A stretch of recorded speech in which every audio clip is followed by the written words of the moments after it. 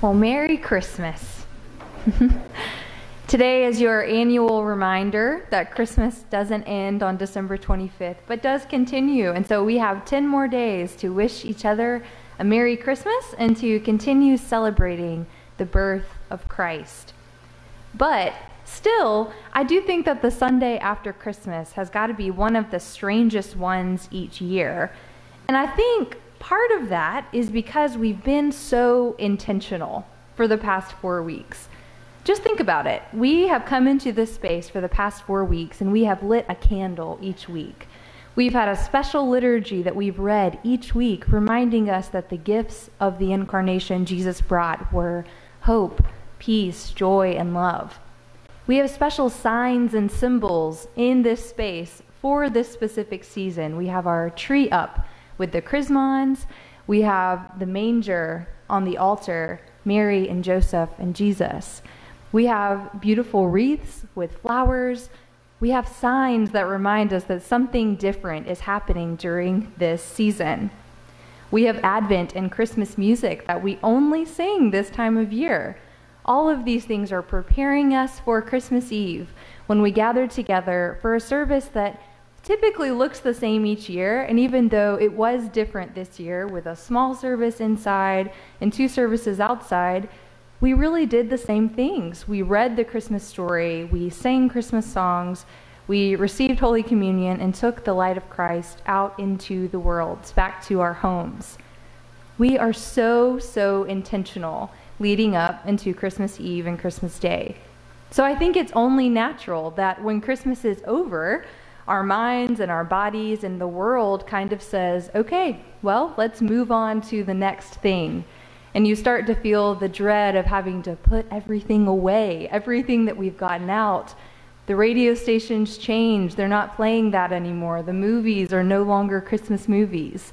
There are signs and symbols reminding us that this season was wonderful, but it is coming to a close. But I wonder, what if instead of moving on, if there was a way that we could hold on to that special feeling, the spirit of Christmas that we all experience around that time of year, when we gather and we remember the miraculous birth of Jesus and all that led up to it? What would happen if we continued to posture ourselves in a way that we were anticipating and expecting that God is going to move in our lives and in our world?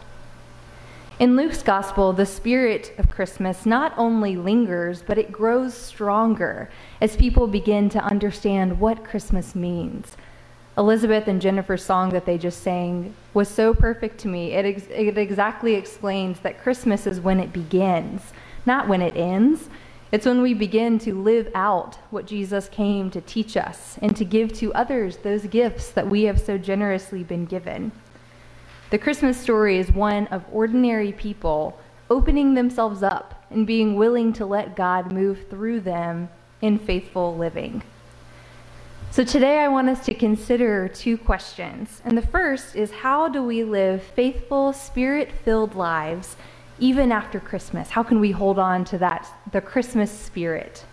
And the second is, how can we continue living intentionally and with anticipation and expectation of God's movement in the world? And so to kind of look at what those 2 answers might be for us, we're going to look at some case studies from Luke chapter 2. We have Mary, Joseph, Simeon, and Anna. So I'm going to read the gospel in 3 different chunks this morning, but it's printed in your bulletin if you'd like to follow along. And we will begin with Luke chapter 2, verses 21 through 24. But before that, I want to remind us of what happened in Luke chapter 1. Luke chapter 1 is when Mary and Joseph are greeted by the angel and told that they are going to bear this holy child named Jesus. And so throughout Advent, we read about this in Mary and Joseph's obedience to this call. And so when an angel comes and tells Mary this outlandish thing, that she, a virgin, will give birth to a baby who will be called the Son of God, the Son of the Most High, who will reign over the house of Jacob forever, and of whose kingdom there will be no end, Mary's response is simple and clear: "Let it be with me according to your word." And then Luke 2, before the passage we're about to read, is what we read together on Christmas Eve. The birth of Jesus with the spectacular host of heavenly angels that have come, singing glory be to God in the highest heaven, and on earth peace among those whom he favors. So right after this huge moment of adoration and praise, Luke brings us back to reality. Maybe feels a little like the Sunday after Christmas when we're back to, all right, so what happens after? What happens when the baby has been born? So that's where we pick up in Luke chapter 2, verses 21 through 34. After 8 days had passed, it was time to circumcise the child, and he was called Jesus, the name given by the angel before he was conceived in the womb. When the time came for their purification, according to the law of Moses, they brought him up to Jerusalem to present him to the Lord. As it is written in the law of the Lord, every firstborn male shall be designated as holy to the Lord. And they offered a sacrifice, according to what is stated in the law of the Lord, a pair of turtle doves or 2 young pigeons. Did you notice the recurring phrase, according to the law of the Lord? It said that several times throughout these few verses. And again, Luke is trying to get us, the readers and the hearers, to understand that Mary and Joseph are doing everything they're supposed to do according to the law as an act of obedience to God. And so the spotlight of this passage is on their faithful obedience after the child has been born. So beginning with circumcision, we're told that they bring him to be circumcised on the 8th day. And this is important because it acknowledges that Jesus belongs to the same people as Abraham, Isaac, and Jacob, whom God has chosen. Next, they name him Jesus, which may seem maybe not that important, but remember that the name Jesus means God saves. So when they name him Jesus, not only are they proclaiming that Jesus will be the one that saves the world, but they also listen to the angel who came to them and told them to name the baby Jesus. Again, an act of obedience and reminding everyone who hears his name that he has come from God. The purification of Mary. This is a ceremony and ritual that was necessary for Mary to be able to re-enter society. It's a ceremony that acknowledges that birth is messy and dangerous, but in the sacrifice of 2 birds, pigeons or turtle doves, she is able to begin entering society once again now that she is clean. And again, that is what the law told her she must do. And the last is they dedicate the firstborn to God. So these people, they would dedicate their first children, and recognizing that all good gifts, even children, especially children, come from God. So all of this background, while it might seem tedious or just like small details, it's actually really significant because it models for us that Mary and Joseph were intentional in doing everything they were supposed to do as an act of being faithful to God. They model for us how to be faithful to the laws and the commandments that we have been given by God. And at the same time, they show us what can happen through normal, ordinary people when you open yourselves and are receptive to the call that God may have on your life. So the second case study this morning comes from the next verses in chapter 2, verses 25 through 35.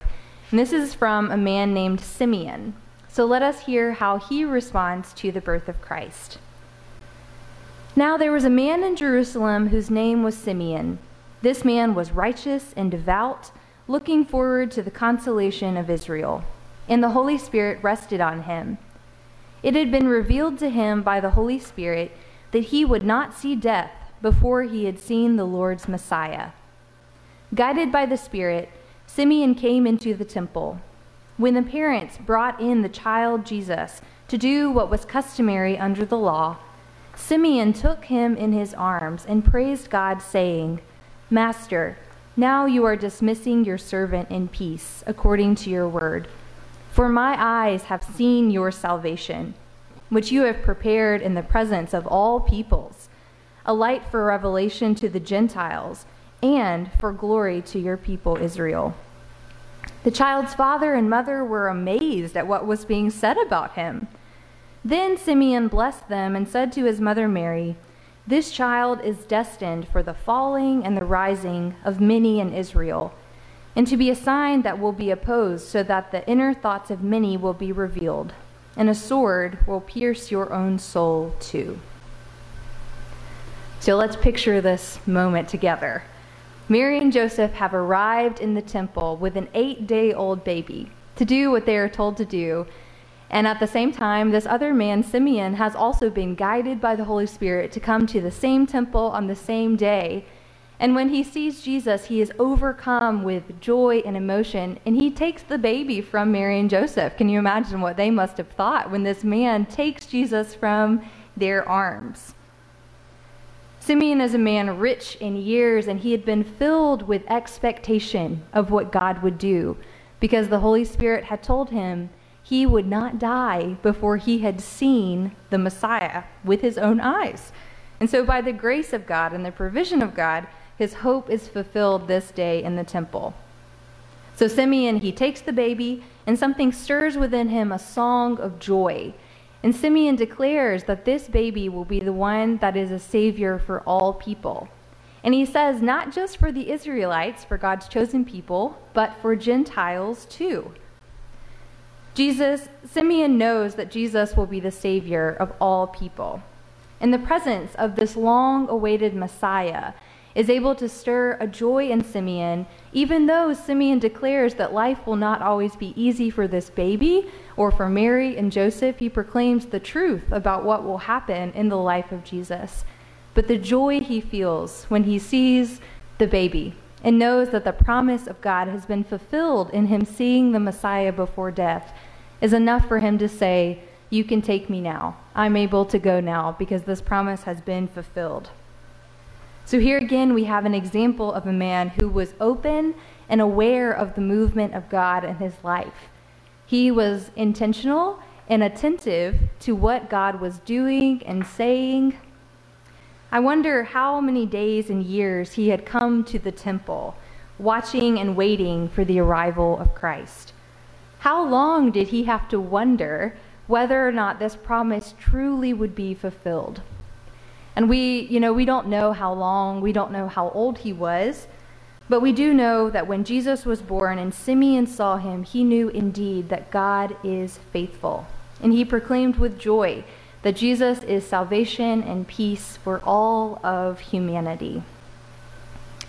The last person that shows us how we can live after the birth of Christ is the prophet Anna. So let us see how she responded that day in the temple in verses 36 through 38. There was a prophet, Anna, the daughter of Phanuel, of the tribe of Asher. She was of great age, having lived with her husband 7 years after her marriage, then as a widow to the age of 84. She never left the temple, but worshiped there with fasting and prayer night and day. At the moment she came and began to praise God and to speak about the child to all who were looking for the redemption of Jerusalem. So like Simeon, Anna is a prophet, and she is a person of wisdom. We know that she is 84 years old and comes to the temple day in and day out to pray and fast and give glory to God. She has surely prophesied about the truth of God, and people likely knew who she was. She had a reputation for being someone who could proclaim the truth about God. So even though Luke doesn't tell us exactly what Anna says, her actions in praising God and in going to tell other people about this child confirms what we have seen to be true through the other people we've talked about this morning. So through Mary and Joseph, we see that God can use young, poor persons, even from a city like Nazareth, to do extraordinary work. Through Simeon, we see that God can use older people close to death to proclaim the good news that Christ has come to save not only people that we think God will save, but other people too, even Gentiles. And now through Anna, we see that God can use women of all ages to prophesy and encourage and praise and spread the good news of Christ and salvation. Young and old, rich and poor, men and women, Israelites and Gentiles, all can be saved through Christ. And surely this is good news for all of humanity. So again, we come back to this question: how can we continue living with anticipation and expectation of God's movement in the world? Well, we do this through intentional, faithful living. Sure, God can work through anyone, anytime, however God likes.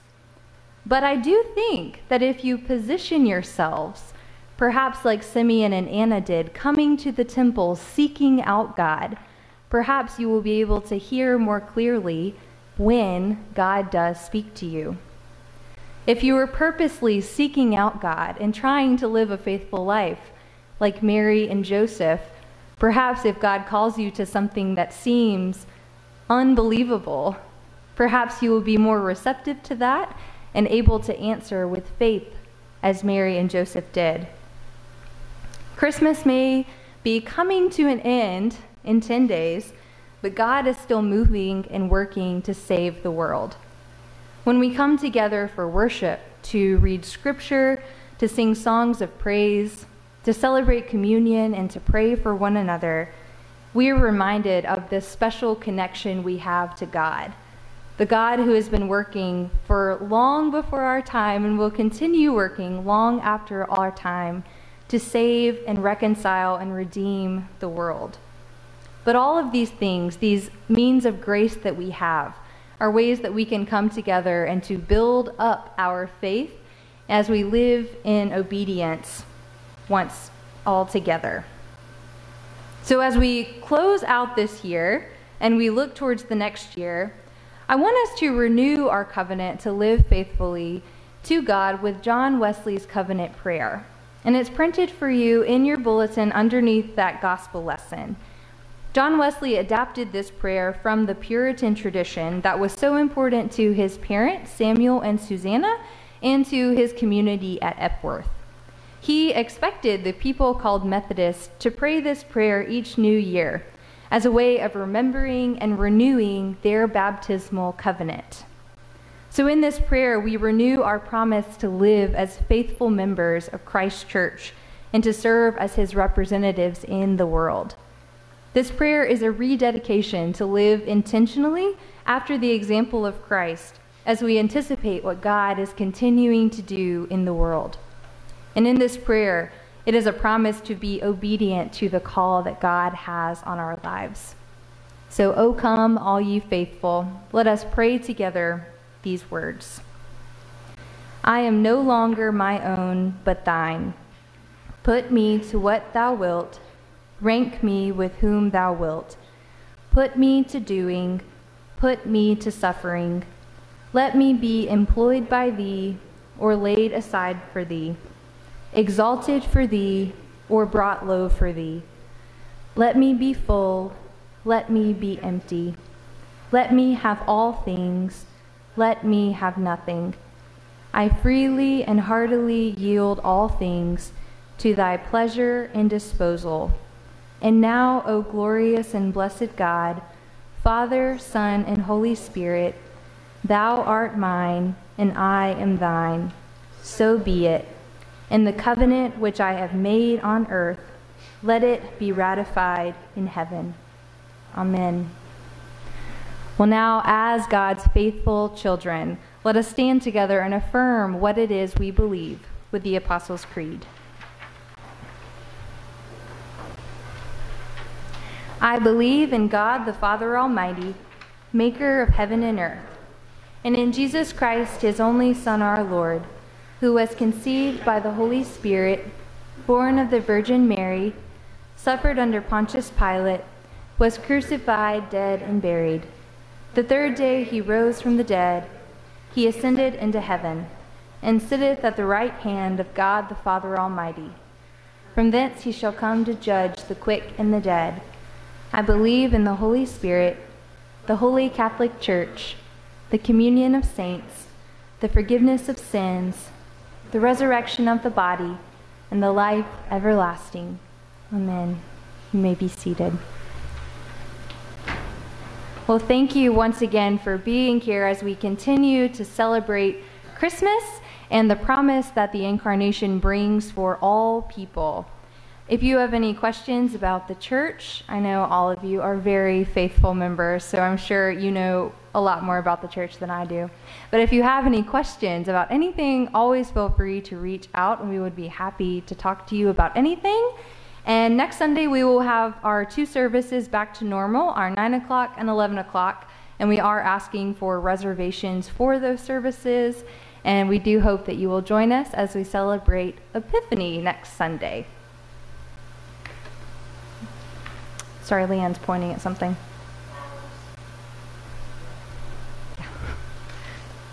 On your way out this morning, Sterling will lead out this door, and I'll lead out this door. And yeah, that's how it'll go after the postlude. So receive now this benediction. Let us go from this time and this space to live faithful lives, pointing others towards Jesus, who came to love and save all people. Go in peace. Amen.